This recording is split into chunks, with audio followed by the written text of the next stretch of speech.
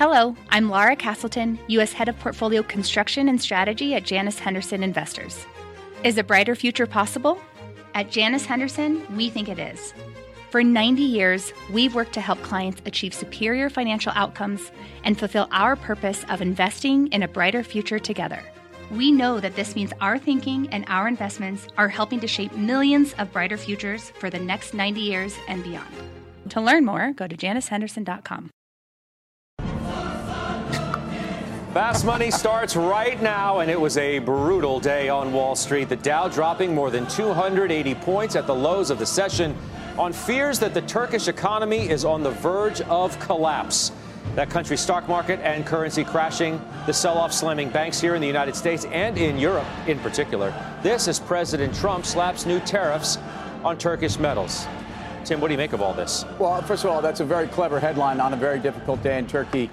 Their economy's not about to collapse. Chaos? Yeah, it's cute. It's cute. That. Their economy's not about to collapse. They're probably going to grow 4% this year. Their current account actually gets better in this environment. But let's be clear. This is a very, very difficult time. It's actually a sad day for a NATO ally. Erdogan, to me, is not a guy I'm terribly sympathetic to. In fact, I think Turkey's done this all to themselves. But when you think about what's going on and you think about the positioning of Paribas, BBVA, Unicredito, and the exposure to that economy, you start to then worry about a European exposure. And obviously, more importantly right now for the U.S. markets, because I think the U.S. can be somewhat resilient in the face of this. And we've seen the outperformance of the U.S. market to the European markets. It's outperformed emerging markets by 17% since April.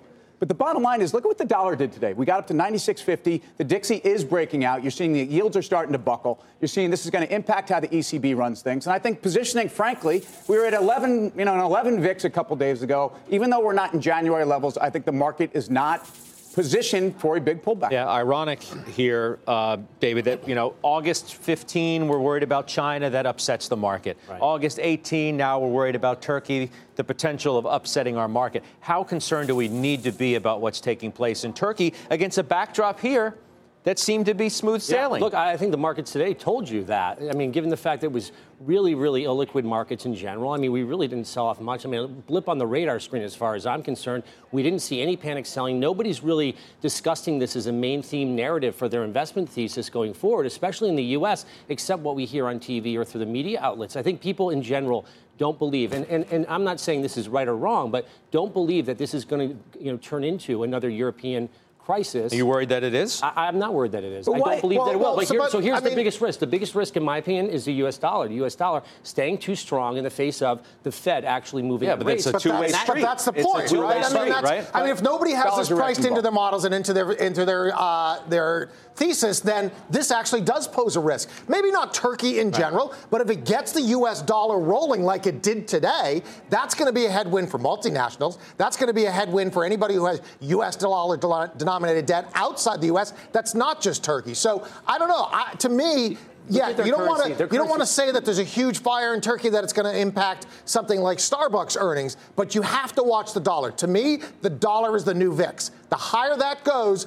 the more risk we have. Interesting thought, Guy. What do you think about that? We delivering out for a few weeks. So Marietos from J.P. Morgan Assets said what keeps them awake, I'm paraphrasing, but what concerns them the most are the moves in currencies. And listen, developed market currencies shouldn't move 0.5% in a day, let alone 10% in a day, 15% in a day. And that's almost become the norm. That, to me, is a little disconcerting. Now, clearly, the equity markets, today notwithstanding, haven't cared about it. But at a certain point, the instability in currencies have to be some sort of a risk factor. I think similar to what Tim is saying and BK is saying. Well, especially the velocity of these currencies falling out of bed. Euro went below 114 today. Now, maybe it's right at that level now, but it's been a pretty precipitous slide. You're right. 114 on the euro is a big level. Guess what else happened today? Guess who's got the highest inflation in 10 years? We do.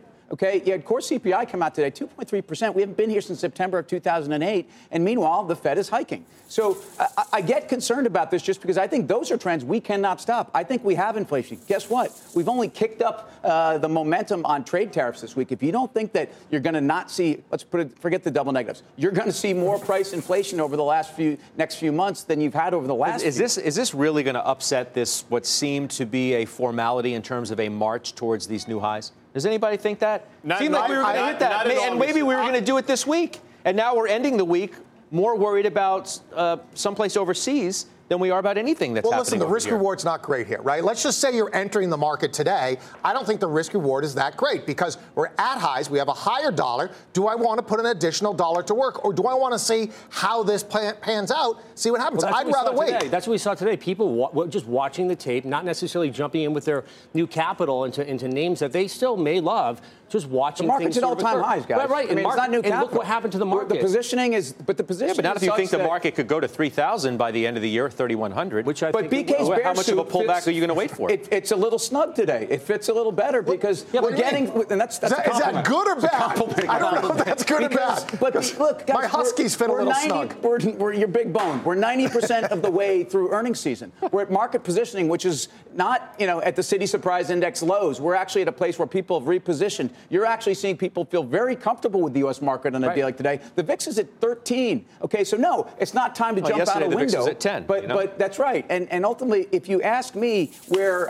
I think there are risks, I think the same risks we had yesterday. The Fed is still your problem. The dollar is potentially still your problem. And the rest of the world right now is suffering under the weight of our tariffs. I like that you're going there. What is the bigger risk or the biggest? Is it trade? Is it the dollar? Is it rates? The dollar. Trade in the dollar. It's the dollar. I think, look, capital flows flowing into the United States, and you see the dollar staying on this trajectory of being strong.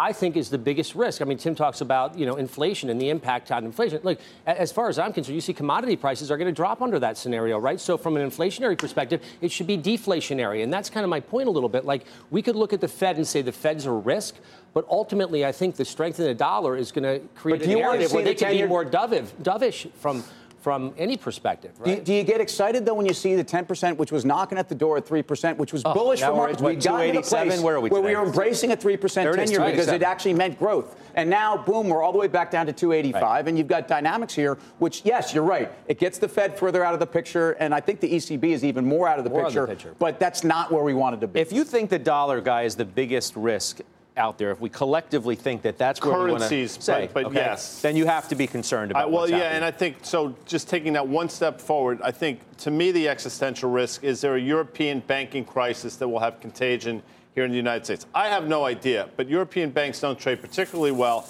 and Deutsche Bank, which by the way has rallied over the last couple of weeks, seems to be headed right back down to a 10 handle like it was back, I think, May, June. So if you're asking me what my biggest concern is, it's European banks. All right. As all this geopolitical turmoil sends stocks lower today, our next guest says a classic pattern in the charts is pointing to even more pain ahead. The chart master, Carter Worth of Cornerstone Macro at the Plasma, to break it all down. Carter. Sir, yes. There are patterns and they have names, right? We think of heads and shoulders and cups and handles. They're also double bottoms. They're double tops. I want to talk about what a double top is and where we are now in relation to a prior high in the market. But some classic examples. So here's the Dow Jones Transportation Average and the plunge that took place in 2009 and this recovery in 2011 right back to former highs. And what we know what happened from there is the following. It was a double top and you got this perfect failure at the high and a really big wipeout. Now, if I were to go on to another example, just to make a point, this is the S&P. We all lived through this. Of course, this was the 2000 peak and the 2007 peak. And if we put in the lines, what we know is we failed right at the former high. Let's keep going. Just to be agnostic, what about Sam Adams? It rose just as of 2 weeks ago to its high, reported earnings, and what it did on its earnings was the following. It plunged, dropped and gapped, and of course the principle was that it got back to a difficult level. So let's keep going, and let's talk about the most epic high of all time. The Hunt brothers tried to corner the market, and they did effectively until the government changed the margin requirements on them and put them out of business. And silver got exactly back to that high, and what we know is it failed. So I want to talk about the S&P.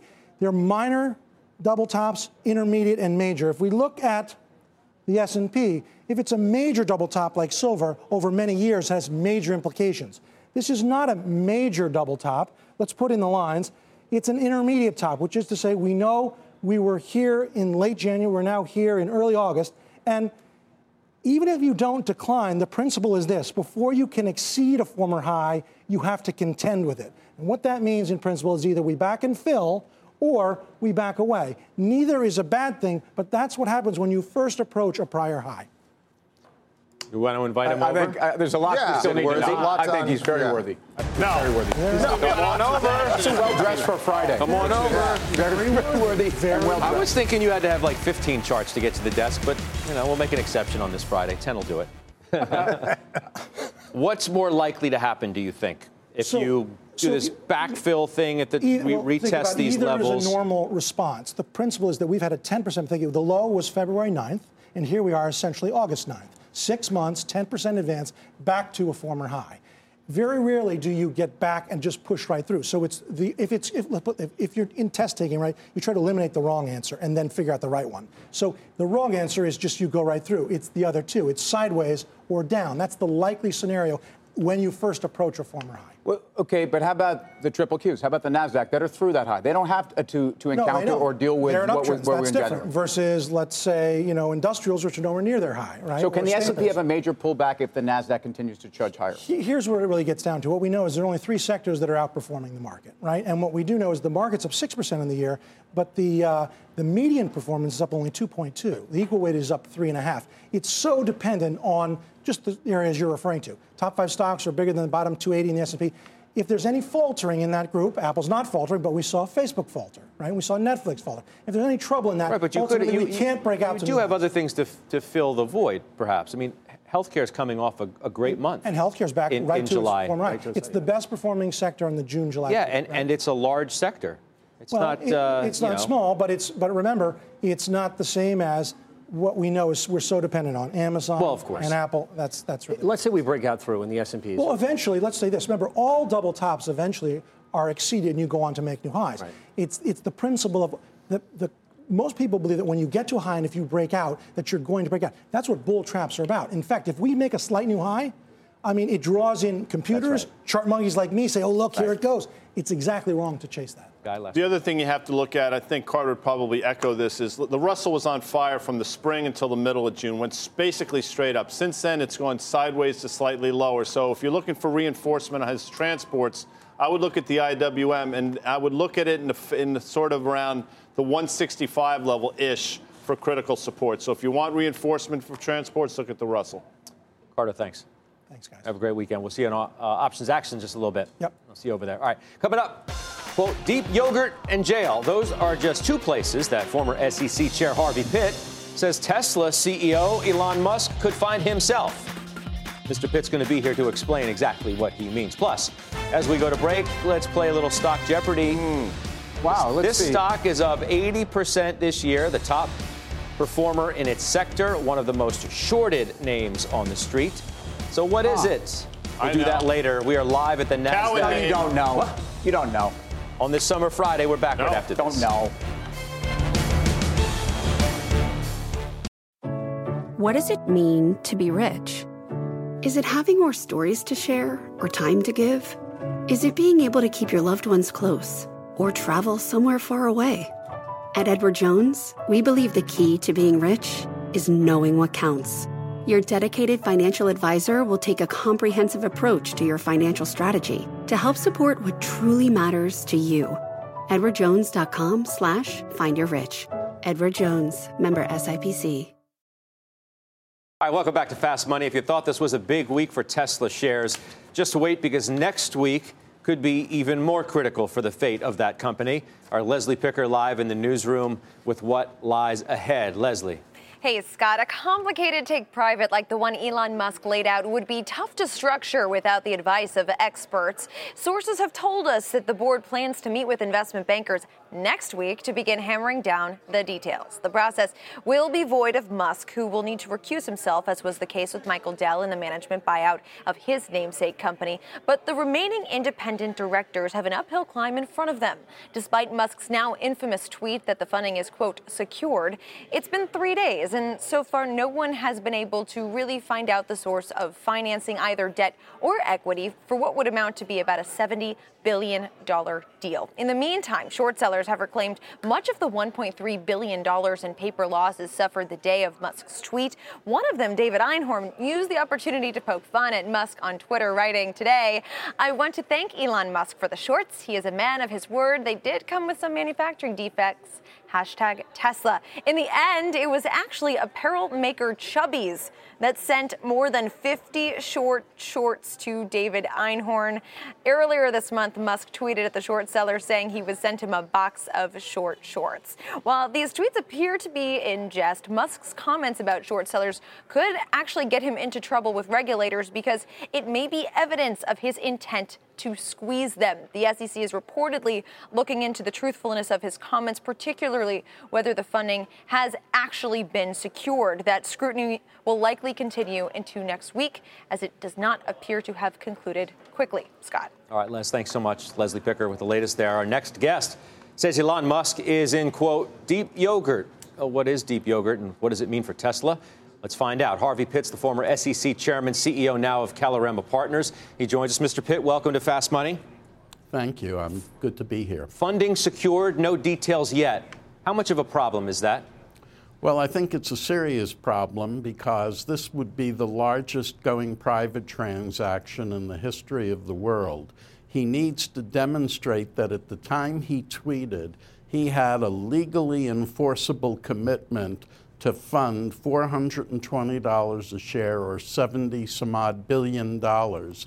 And if he cannot show that he had that money at the time, he would have a serious problem. And as we used to say in Brooklyn, he would be in deep yogurt. Yeah, I get all that. And to be fair, I've had people say to me, even in the face of all of that, and talking to some investors, yeah, but there's no way the SEC is going to prosecute this guy. How would you respond to that? Well, I think the SEC will weigh the evidence, and if there's evidence that he did not have a firm commitment, I think the SEC will pursue him. They have never shied away from pursuing any case in which somebody engaged in a flagrant violation of the securities laws. How do you think motivation plays into all this? As Leslie Picker was just laying out, this notion that the tweet in and of itself was meant to hurt the short sellers more than anything else? Well, you would, in order to show manipulation, you must show a mental intent to try and artificially influence the price of the stock. One relevant fact is that in 2017, Musk, in a print interview, already started talking about going private. So there would have to be some evidence that indicated that his clear intent here was to influence the price. Some of the things that would influence that are the fact that he made his announcement in the middle of a trading day.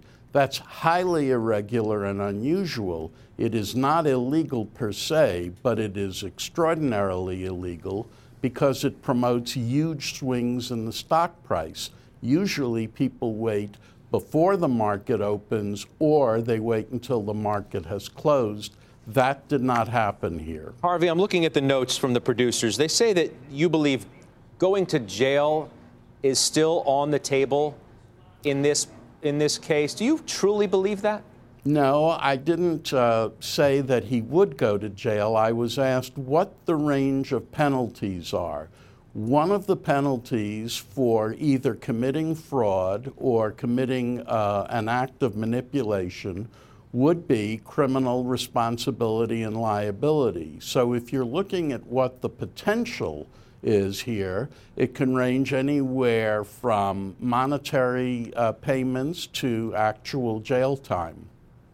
Harvey, it's Tim Seymour. Thanks for joining us. What about the board? What's your assessment of either, how much they've followed the appropriate protocol? Is there any connection to yogurt for these folks? Bottom line is, it seems like they're scrambling to actually get in the right side of this trade. Well, I think they may, in fact, be in some yogurt themselves. How deep it is remains to be seen. Part of the problem here is that going private transactions create a conflict between the management that wants to take the company private and the shareholders who are public investors. That requires independent directors to seize control of the entire operation to consider whether they should go private, and if so, on what terms. Here you have the CEO doing everything, and the company was quite silent while these tweets came out. In addition, when the company finally did come out with a statement, they said they had met over the weekend and they had discussed financing, but it has subsequently been reported that at no time has Musk identified to the board what his financing source is. That's a serious omission and raises questions about the validity of the discussion the board put out. Harvey, I have a feeling we'll be speaking about this in the near future. Thanks so much for joining us tonight. My pleasure. Harvey Pitt, Caloremba Partners, of course, former chair of the SEC. What do you do with the stock in the meantime? Well, I'll tell you what. Go ahead, David. I think it's a no touch. I mean, you can't touch the story right now, in my opinion. I think the board could react and throw him out, essentially. I think that there was commentary, actually hit the tape, Tesla making a comment about the fact that they're going to go after a wide swath of investors to secure funding. I mean, I thought they already had funding secured. To me, there's too many missing links here. I don't think it's a story you can touch. Carter's talking double tops, by the way. Look at that chart. I mean, it looks like 380 is an area where the stock wants to fail yet again. But again, I think the news is going to get worse for better. All right, still ahead. Semis getting smacked today. The chart's pointing to even more pain for one name reporting next week. We're going to tell you what it is. In the meantime, here's what else is coming up on Fast. 5, 4, 3, 2, 1. Happy 1999. A number of Web 2.0 stocks are surging like it's 1999. And one name looks poised for even more gains. We'll give it to you. Plus, life all comes down to a few moments. And it will be a key moment for a number of retail stocks when they report earnings next week. We'll tell you which one our traders see breaking out when Fast Money returns. What's on the horizon for financial markets? At PGIM, it's a question that over 1,400 investment professionals relentlessly research in pursuit of your long-term goals. Specialized across asset classes, but united in collaboration, our teams provide global and local expertise. Our investments shape tomorrow, today. Pursue your tomorrow with PGIM, a leading global asset manager. At Capella University, you'll get support from people who care about your success. From before you enroll to after you graduate, pursue your goals knowing help is available when you need it.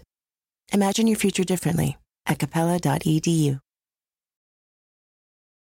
Welcome back. Time to play a little Stock Jeopardy. The category is this tech stock is surging. All right, here are the clues. Up 85% just this year. Hit a 52-week high this week. It's one of the most shorted stocks in the market. So do you know what it is? Yes. Even though the name is in the teleprompter. I'm not. I knew before the freaking prompter. I'm going to let Guy feels the need to be right on this one. Guy, what is the name of this stock? What is Advanced Micro? What is AMD? Scott. I mean, why is the name in the teleprompter? Wow. I mean, that's I can't see your teleprompter. It's like completely I'm looking at my camera. Number one. Number two, kudos to Cowen, who put an 18.5 price target on this sucker when it was $10.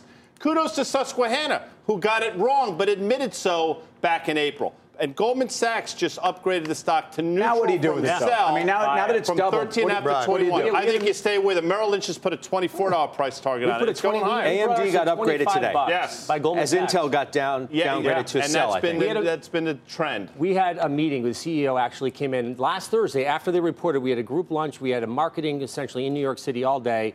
And the main takeaway was they are just getting started. So this is a company you want to stick with and own for the long term. By the way, also Nick Lowry in the stock draft nailed this one. Good for him. Nice job, Nick. Yeah. All right, it's time for final trade. Go around the horn. Timmy, you are up first. Yeah, I tell you what, Guy brought up the Russell. I think the reality here is that you see small caps struggling a bit. I would be short this stock to give me some protection in other places. Stay with a consumer discretionary name, Burlington, BURL. I am a buyer of this name. Owning it. As in the Coat Factory? As in Burlington Coat Factory. Wow, thank you. There you go. Well, you know what? Believe it or not, I'm going to tell you to buy Bitcoin. One of the best risk rewards we've seen to get into Bitcoin in a long time here. Mr. Huge 08 coming up, Scott. I know you're fired up. I saw it in your eyes. Yeah. I think Kroger is about to break out to the upside. All right, a little supermarket. Great weekend. Guys, thank you very much. Great weekend, everybody. That does it for us. You can catch us back here 5 p.m. on Monday. Do not move, though. Options action starts now. Sometimes it takes a different approach to help you unlock your true potential. With Capella University's game-changing FlexPath learning format, you gain relevant skills you can apply to your career right away. Earn your degree from an accredited university and be confident in the quality of your education. Imagine your future differently at capella.edu. Capella University is accredited by the Higher Learning Commission. Learn more at capella.edu/accreditation.